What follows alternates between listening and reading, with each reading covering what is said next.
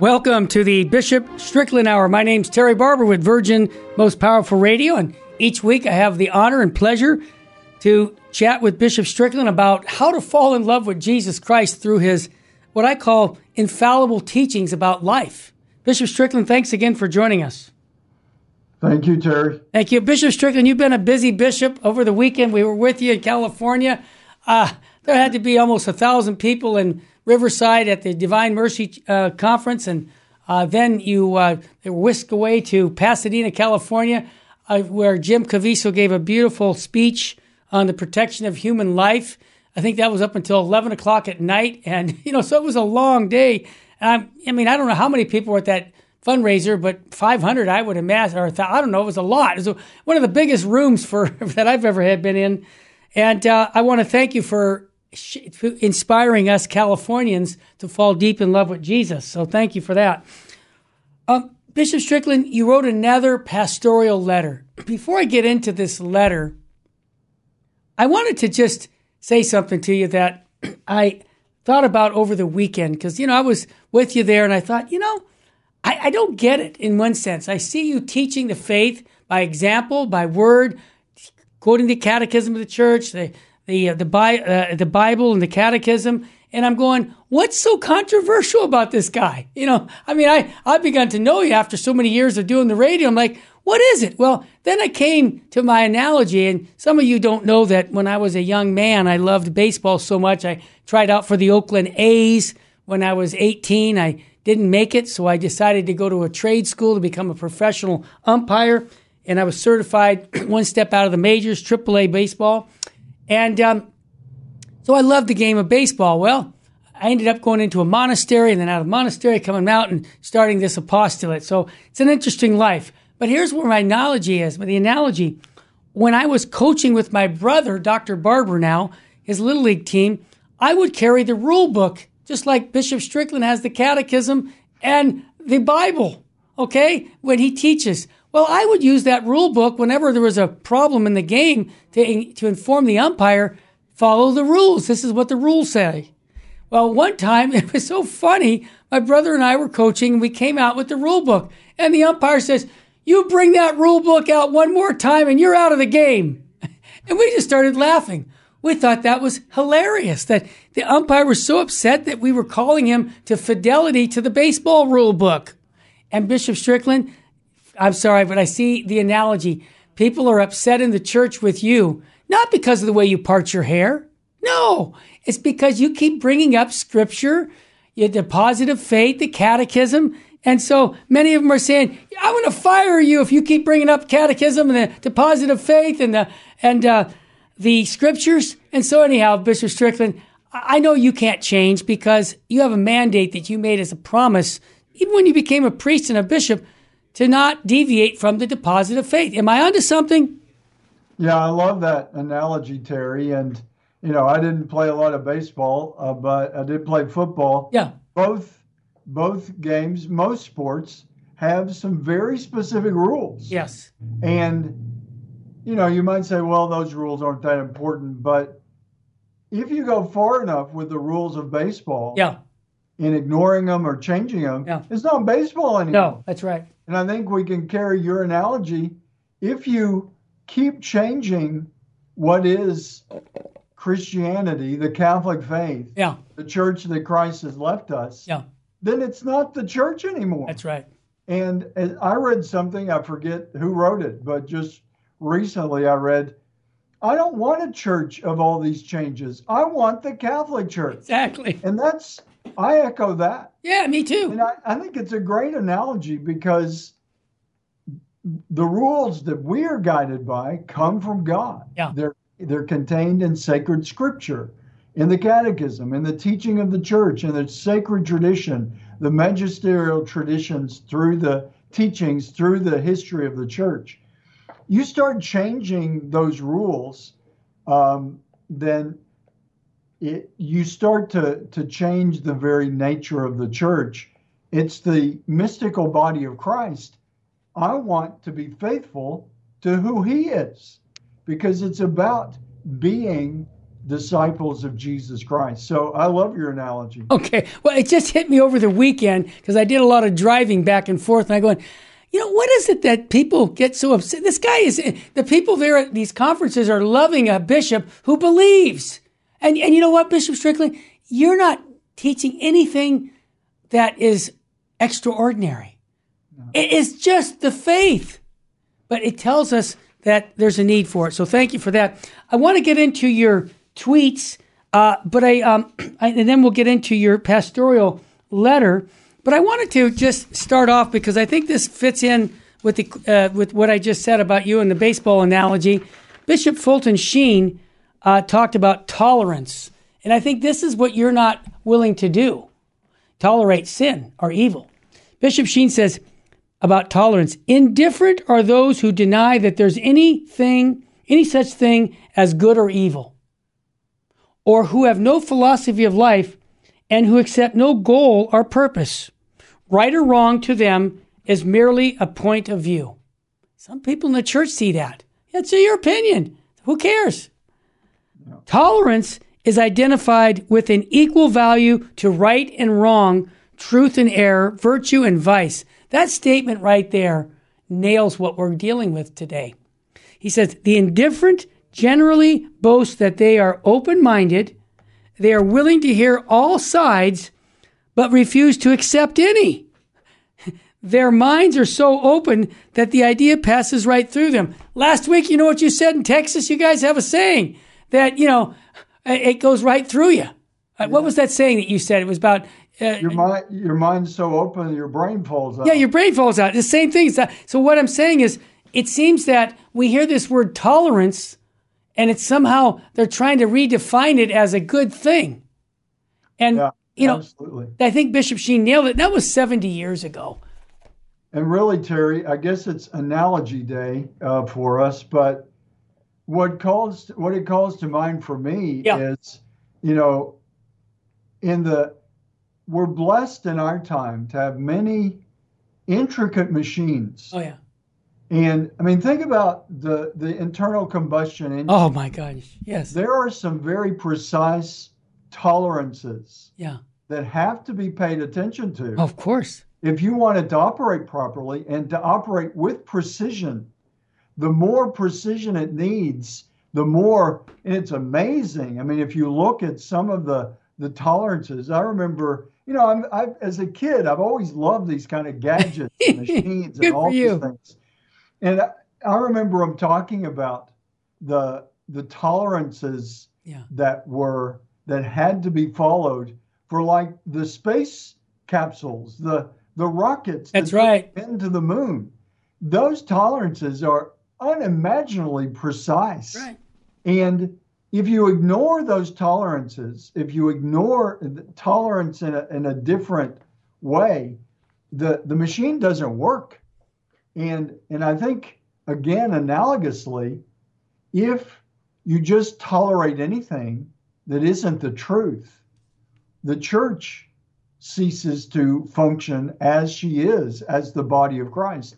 There are certain tolerances there that have to be paid attention to. And, what people say, oh, you're not being tolerant of another person. But to tolerate something that's false, certainly, it doesn't mean ever. Yeah. I mean, that's where the balance has to come in. Yeah. You always respect the other person. Of course we do. You always know the intrinsic value of the other person. But because of that intrinsic value, if they're tolerating something that isn't true, you've got to call them on it. Amen. Out of respect, out of deep appreciation of the value of the other person. And to just tolerate, and that's what we're kind of encouraged to do, just tolerate the other person. If they're on a path that is destructive, that isn't real love, and that's not what we're called to from the Word of God. It seems to me that goes back to being one with the world, because the world is very tolerant in our culture to say, well, you have your opinion, I have my opinion. Come on, let's just get along. and move forward. But when it comes to revealed truth, objective truth, we as Catholics, we believe that there's no expiration date on the Bible. So then if that is the case, then we have to act like it. So I appreciate that. When we come back from the break, Bishop Strickland, I'd like to get into some of these tweets that you have because they're important, and then get into your next pastoral letter. Also, I want to remind everybody, and I keep forgetting, I think that your institute, the St. Philip Institute, can you put that on the screen, Mr. Engineer? I want people to have resources on that because I was just there not too long ago, and you've got great family stuff there that families all over the world can access through their computer. They don't have to be in the Diocese of Tyler to access it. There's no, if you're not in the member, then you can't. No, this is all free material on the faith. And so I would encourage you to visit the St. Philip Institute. Remember, it's philipinstitute.org, and check that out. Also, I want to encourage people to go back to the podcasts of all the different shows that we have on Bishop Strickland, because many new people are on our show today that will have come to Riverside, California for the Divine Mercy Chaplet, or I was handing out cards at the dinner for the Right to Life conference for the podcasts and for the app. So I want to welcome all our new listeners, and put your seatbelt on because we're going to be getting into a pastoral letter from Bishop Strickland that is just meat and potatoes on our faith. Stay with us, family. We'll be back after a quick break.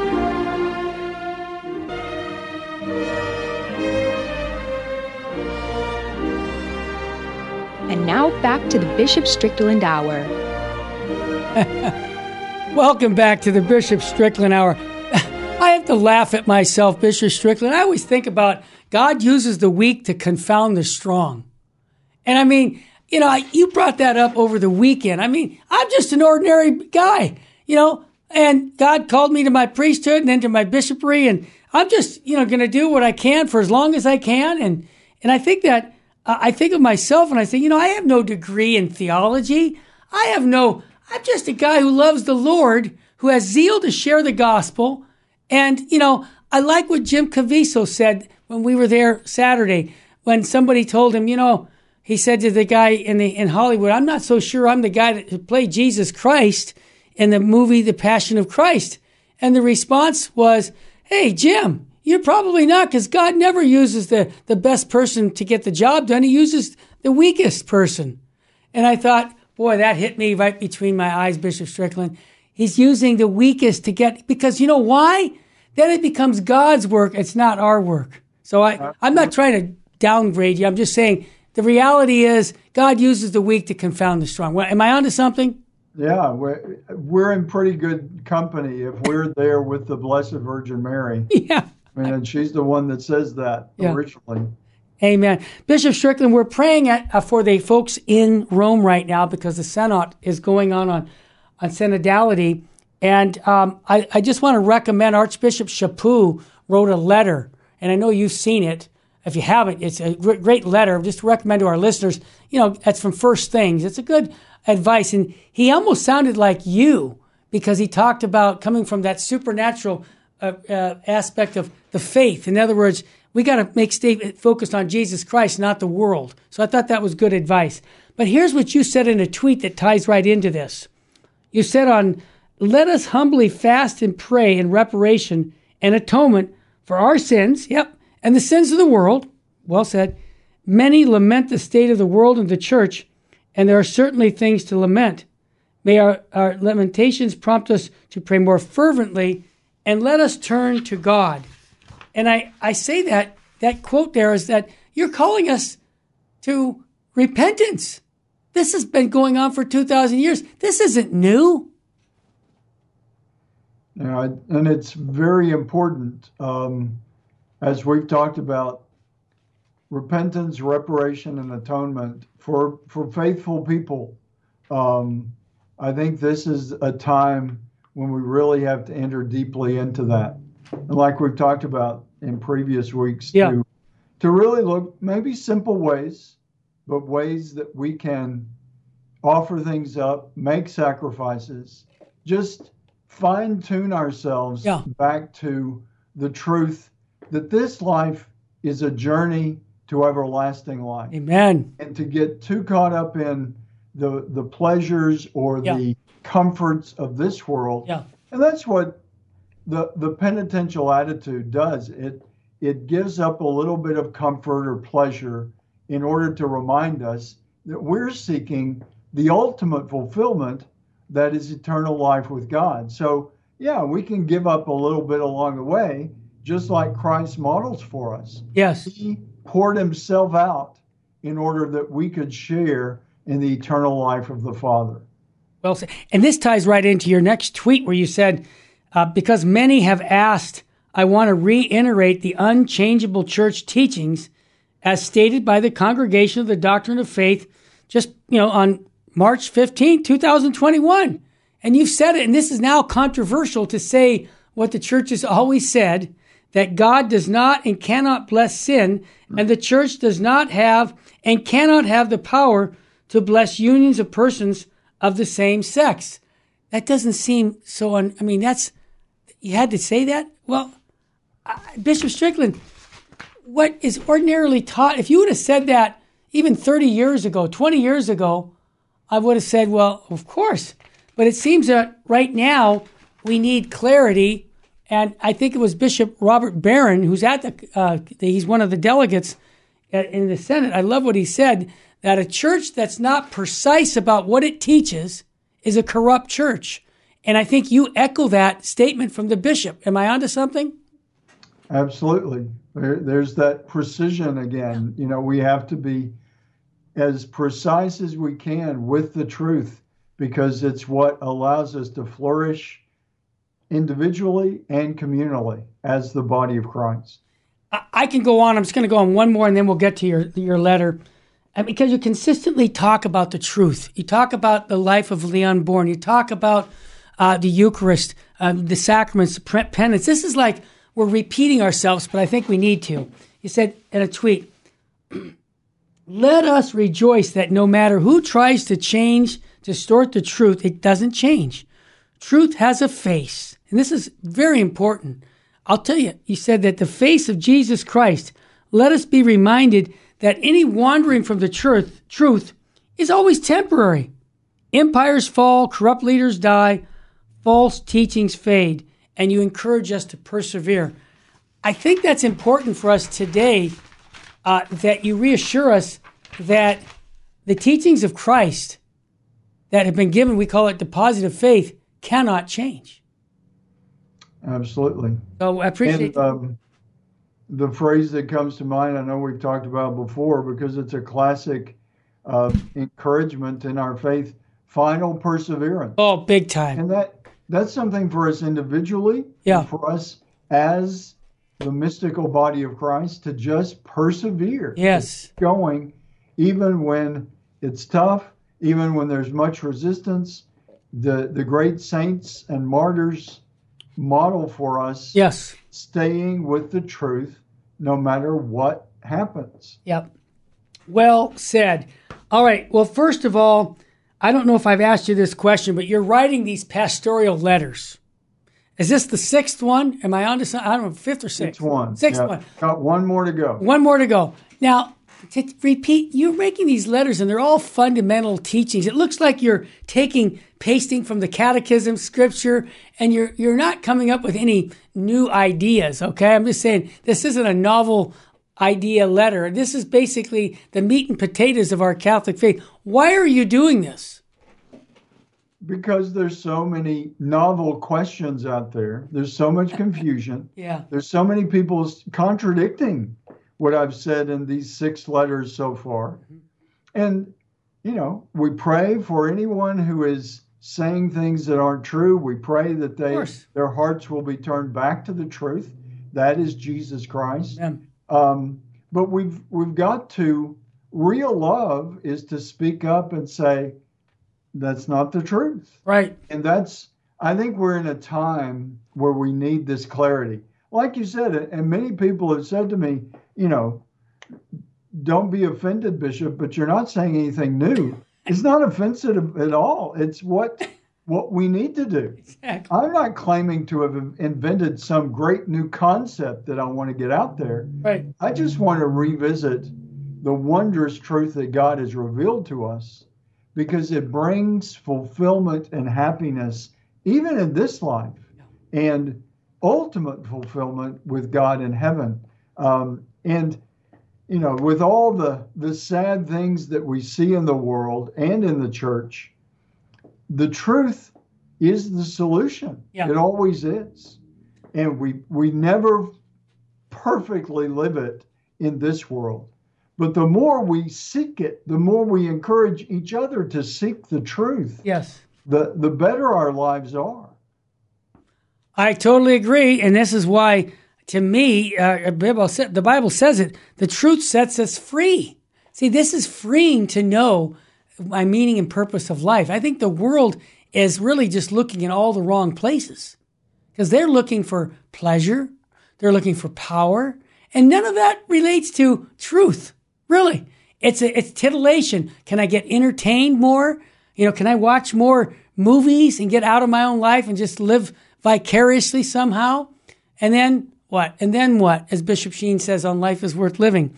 Bishop Strickland, on your letter dated October 10th, the document, the pastoral letter is Bishop Strickland refutes the error that all men will be saved, emphasizes conversion in new letter. You warn against trying to offer a way of salvation other than through Jesus Christ and his church, and urge Catholics to embrace the wondrous metanoia, Greek word, conversion, that God offers only through his Son in this latest pastoral letter. So I don't think we need to read the whole letter. People can read it by going to bishopstrickland.com. Is that correct? Correct. Yeah. So, and then I would encourage you to pass it on to your friends and let them read it for themselves. But, you know, you're outlining this pastoral letter that talks about nothing more than that we follow Jesus Christ and we take up our cross and follow him. You give Matthew chapter 16:24, biblical evidence. But I like what you said there, and I'm included. You said, we are all sinners and we are all in need of a Savior because we are all born into original sin. Bishop Strickland, I just had people calling me about wanting to go see a psychiatrist because the priest said I think you need some help more than just spiritual. You've got some mental issues to help. And they asked me, do you have references? And I don't know about you, but you know, one thing I tell everybody who looks for a Catholic psychiatrist, the first question you ask him, ask your doctor if he believes in original sin. If he doesn't believe in original sin, hang up, thank him, hang up, and find someone that you can. Now, if you can't find somebody, I'm a referral guy. I don't mind. I give my cell number out on the radio, 661-972-7872. I'll find you a medical doctor who's a Catholic who believes in original sin. So I'm going back to what you just said. We're all sinners. It seems that even in the church, I think, as Bishop Sheen used to say, that are we all immaculately conceived? No, but it seems that people are thinking that possibly that we don't need the Savior, or somehow if we have a Savior, we don't have to do anything. And I think what you're seeing in this letter is you're sharing the full gospel of Jesus Christ about salvation. Your thoughts? Absolutely. In this letter specifically, the question of universalism, that it's sort of like everyone's saved and you don't have to, there doesn't have to be any metanoia. You don't have to change. Well, that's an easy gospel. That really, I think your question is great for the person seeking a good doctor. Yeah. Because really what that universalism does is deny that there is original sin. Yeah. That there's anything that needs to be healed, that we need to turn from. And you just have to look at the world to see that sin is destructive to the individual, to the community, to so many things in the world. And the more we can turn away from sin and live the good news of the gospel, the freer we are, the happier we are, the more peaceful we are. Life is just better. Well, you also give the answer, and we're going to take a quick break, but the answer to original sin is called repentance. And, you offer the sacraments, the sacrament of confession. And this letter really just outlines true teachings of what our Catholic faith has always taught. Stay with us, family. We'll come back to Bishop Strickland's newest pastoral letter.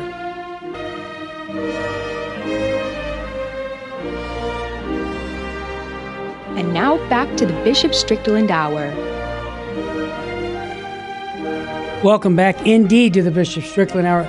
Bishop Strickland has written a new pastoral letter dated October 10th. It's the 6th one, and it's teachings on the Catholic faith. It has nothing to do with Bishop Strickland's personal preferences. Absolutely nothing. This is all Catholic teaching. Bishop Strickland, you quote the Catechism of the Catholic Church about what sin is. I think that, can you just share with our listeners a review what the Church teaches about sin? Well, I think the Catechism says it the best, yes. But just more or less paraphrasing what that says, sin is an offense against God, against the truth, right? Against its, going back to your analogy with baseball, in terms of human life, is not a game. It's the most essential thing that we do, but there are rules that are the truth of God. When we sin, it's an offense against God. The more serious an offense, the more serious the sin against God, because He is the font of all truth. God is perfection itself. And so when we sin, we're breaking the rules in that sense. And thankfully, by the grace of God, through His mercy, and through ultimately His Son, who is the sacraments, it's His power available to us through the sacraments, our sins can be forgiven. Those transgressions against God can always be forgiven. But that's what sin ultimately is. It's, you could say, breaking the rules. Yeah. It's living contrary to the truth. And it can have deadly consequences, or it can have, the more menial or venial consequences that add up over time as well if they're ignored, just like any other situation when we, like with our physical health, to do something that is destructive of our life is sinful. Yeah. Incrementally, if we do small things that are harmful to us, that add up over time, that can be sinful also. But sin is ultimately a transgression against God. Well said. And I like the paragraph where you start out and say, in our current society, which is so afflicted with the errors of moral relativism, I'd like you to define what that is. The temptation is all too strong to look at the weight of sin from a human perspective rather from a divine perspective. That statement right there says a lot. So tell us exactly this error of moral relativism that we have so prominently in the world and even inside our church. Well, I think it's mainly about, like you just quoted, not seeing our lives, not seeing any circumstances from the perspective of God and His truth. Yes. But saying, well, it's all relative to who I am, what moment I'm in, what's going on in my world. And it's all, instead of being theocentric, right, it's centered on us. Instead of being centered on God, it's centered on us. And when you follow that logically, yes, you get further and further away from God. Yes. And ultimately further and further away from who we are, because we're created in the image and likeness of God. You also mentioned in this pastoral letter, and I think we include myself and you, we're all sinners. I mean, there's nobody here that doesn't go to confession on a regular basis. You mentioned we make excuses for our sins, explaining that the things we do are not all that bad. And we can go on, but I just want to make that connection that even in the church, we're saying, like, for example, fornication. I mean, the Bible says no fornicator will enter the kingdom of heaven. But, there's mercy for people who commit fornication. It's called repentance, okay? And that's what we do. Or adultery, it's repentance. Any serious sin, it's the same answer, repentance. And so it seems to me, Bishop Strickland, that this letter really clarifies that you don't make excuses for people who are not living a life according to God's teaching, God's commandments. You don't do them a service by saying, "Oh, it's okay, God understands. We'll look the other way," or wink, wink. It's okay. You can still receive Holy Communion. This is your second or third marriage. It's okay. You're doing the best you can. This attitude is really prevalent in the church today, and so it's refreshing just to have you say what we've always taught. That is, repent and believe in the gospel. So when we sin, we don't say it's okay. The church tells us repent, and it seems that that's not as loud as it should be in the church today. So thank you for making that clear, that we don't just accept a sinner and say, "It's okay, Junior, you're fornicating or committing adultery or you're living in a active homosexual relationship," but you're actually saying what the gospel says in the Bible, and that is calling them to repent of any serious sin. Bishop Strickland, what's so controversial about that? I don't get it. Well, I don't either. And I think what I would add to what you're saying, Terry, is the whole basis of it is love. Just like you talked about, going back to your baseball analogy, because you love the game, you want to follow the rules explicitly, precisely. Yes. Because we love God, yes, we want to follow his rules. Right. It's about love. And you look to Christ, his sacrificial love is the model of love for all of us. And so, it's not just about rules for the sake of rules, but it's the purpose of those rules to call us closer to God, who is love.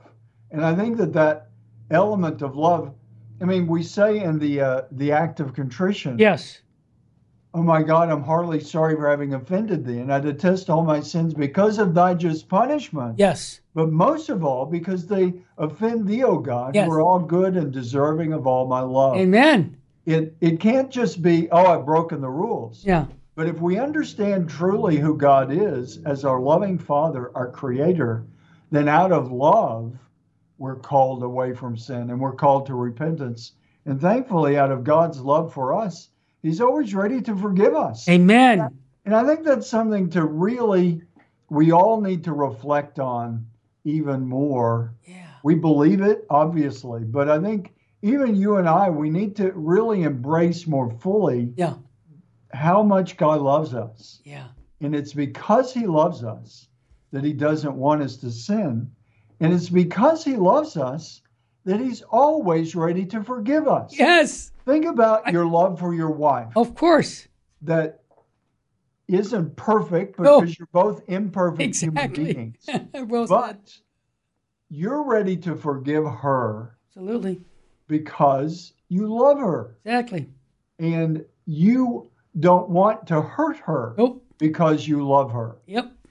That's why in Scripture, the marital love, the marital relationship, is often analogous to the relationship of God and his people, the people of Israel. The prophets speak of, they use all kinds of imagery that is based in that relationship of marriage and that's what you and your wife are called to do. Amen. You're called to be a sacrament. Yep. You're called to be a sign of God's life in the world. Yep. So all of that is a beautiful reminder of just how loving God is and how important love is. Mm-hmm. We hear an awful lot about love in the world today.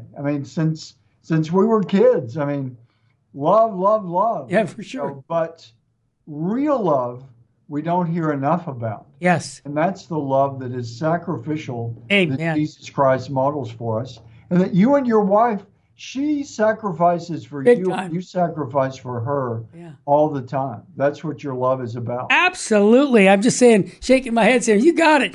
You got it. And, I think of what Bishop Sheen says, that sacrifice is the language of love.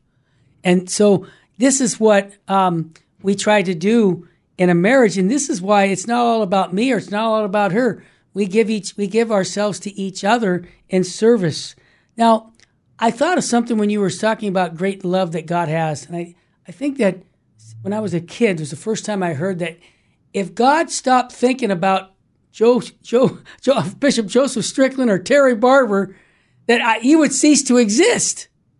And I remember as a teenager for the first time, and I can even remember where I was sitting out in the backyard looking up at the stars, and maybe I'm just weird, but it hit me, and I said to myself, "Oh my gosh, God loves me that much? He's constantly thinking about me?" It hit me, and I really wonder if our people today really know that, because we live in such a world of numbers, and you're just an individual, you're just a customer, or you're this. I'm really wondering, how do we instill in that message to our flock, to the Catholics, that God loves them so much that if he stopped thinking about them, they would cease to exist, and that Jesus Christ would die on the cross if Father Bishop Joseph Strickland was the only person on planet Earth, or Terry Barber was. I just think that that's something to really think about. And my question to you, Bishop Strickland, how do we instill that into our flock? Well, I think one thing is to keep repeating it. Yeah. Because, as you mentioned, as a teenager, you probably heard it before. Yeah.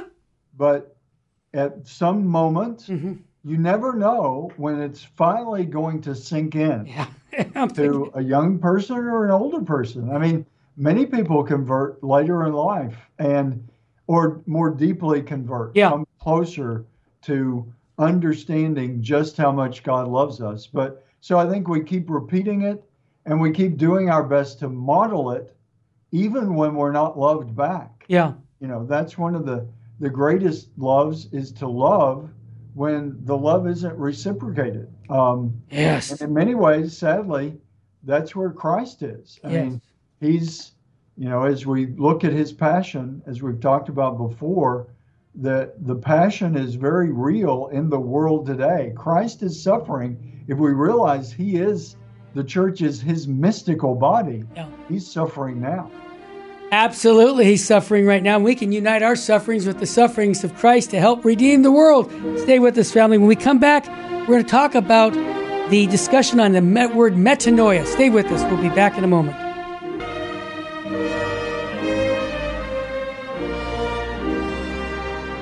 And now back to the Bishop Strickland Hour. Wow, this hour goes so fast. Bishop Strickland, this pastoral letter on really the idea of salvation and how we are saved by the blood of Jesus Christ. And you have a great section in the pastoral letter that talks about the word metanoia. And I remember first time hearing that, and with the spiritual exercises of St. Ignatius of Loyola. Can you let our listeners know a little bit why a metanoia is important in regarding our turning to Christ? Well, it's just a word that captures that idea of a turning around, of a repentance, of taking a different path. And I guess what comes to mind as we're talking about it, Terry, is, I remember as a kid being lost in the woods sometimes. I mean, it wasn't any huge forest. Yeah. There wasn't any danger, but I wasn't on the correct path. Of course. And sometimes you go far enough and you say, I think I better turn around and kind of retrace my steps and get back to something that I know. Yeah. That's all it is. That's a good analogy. Wandering spiritually, we wander into darkness and sinfulness. All of us do, as we've said. And metanoia is saying, I need to turn around. Yeah. I need to turn in a different direction with my life. And the great thing about the metanoia, as I mentioned in the letter, many of the saints model it for us. And I mean, I think, St. Augustine is a classic. He was not on a path of Christ. No. He was not on a Christian path. No. He was actually going in the other direction. Amen.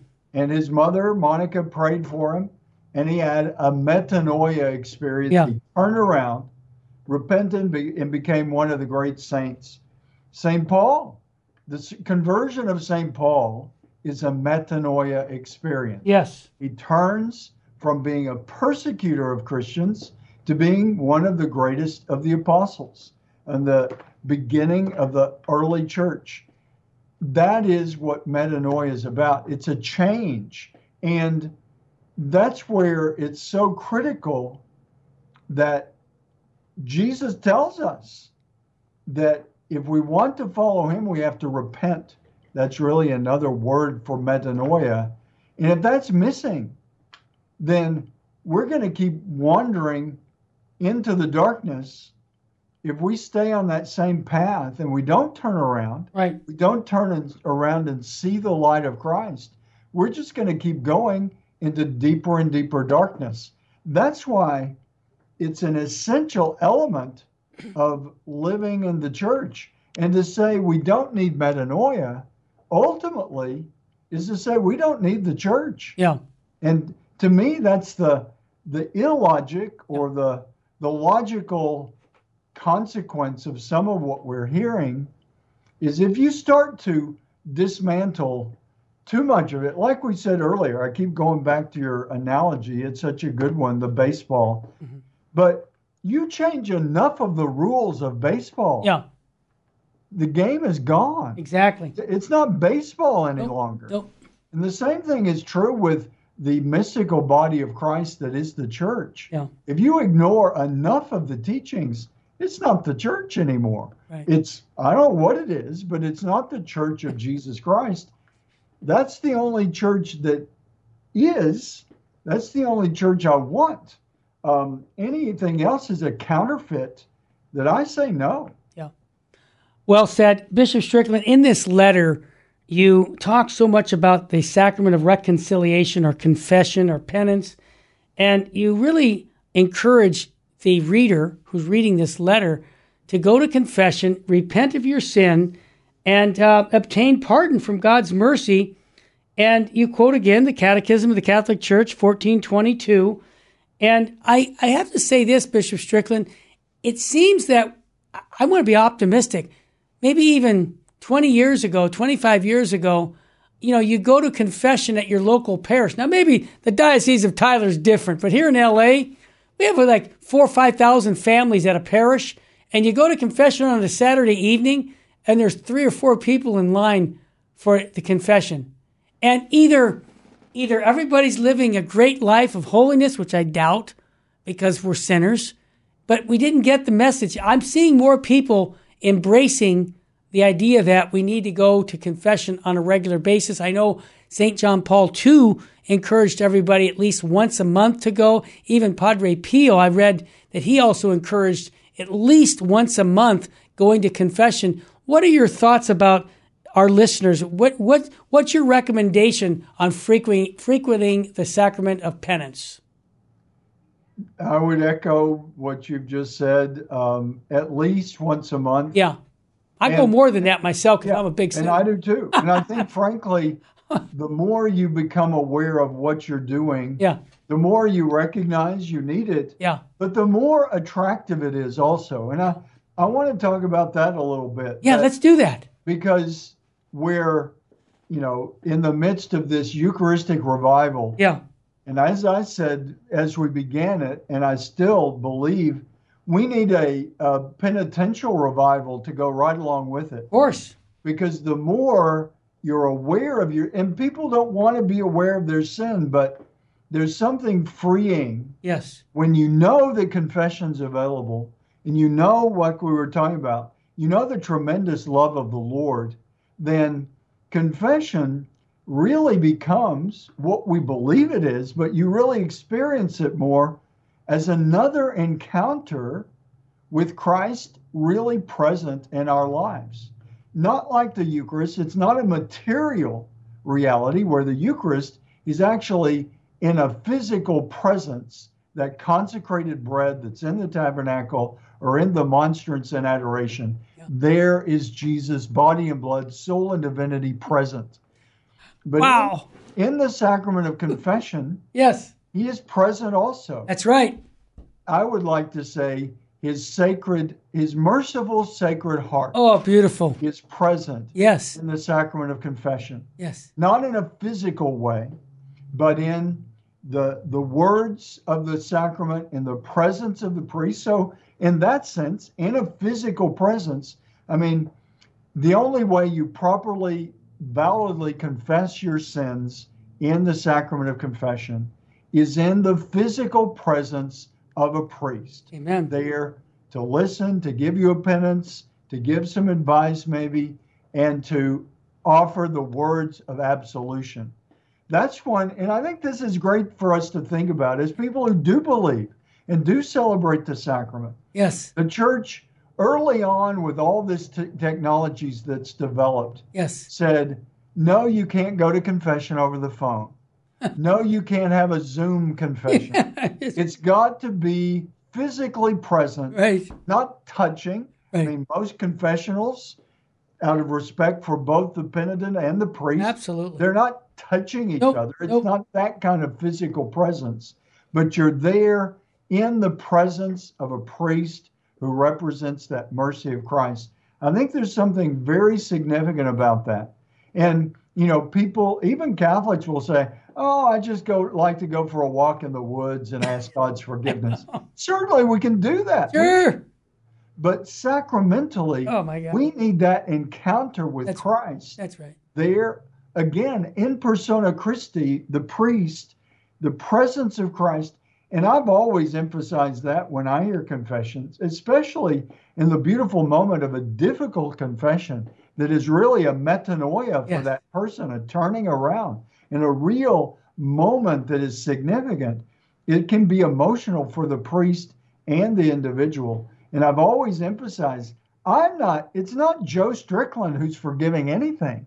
I don't have the power to forgive someone Exactly. in sacramentally. I mean, we're called to forgive each Sure. other. But as far as forgiving someone's sins, it's Christ doing the Person of forgiving. Christ. Yep. I'm his vessel.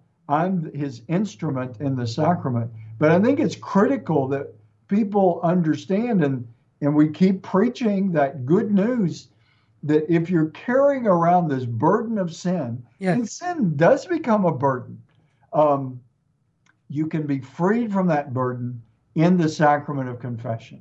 God forgives us through his Son in the sacrament. Towards the end of your letter, you said that you quoted, Jesus said to him, I am the way, the truth, and the life. No one comes to the Father except through me. John 14, our Lord also told us plainly that not all will be saved. Not everyone who says to me, Lord, Lord, will enter the kingdom of heaven, but only the one who does the will of my Father. Then Matthew chapter 7.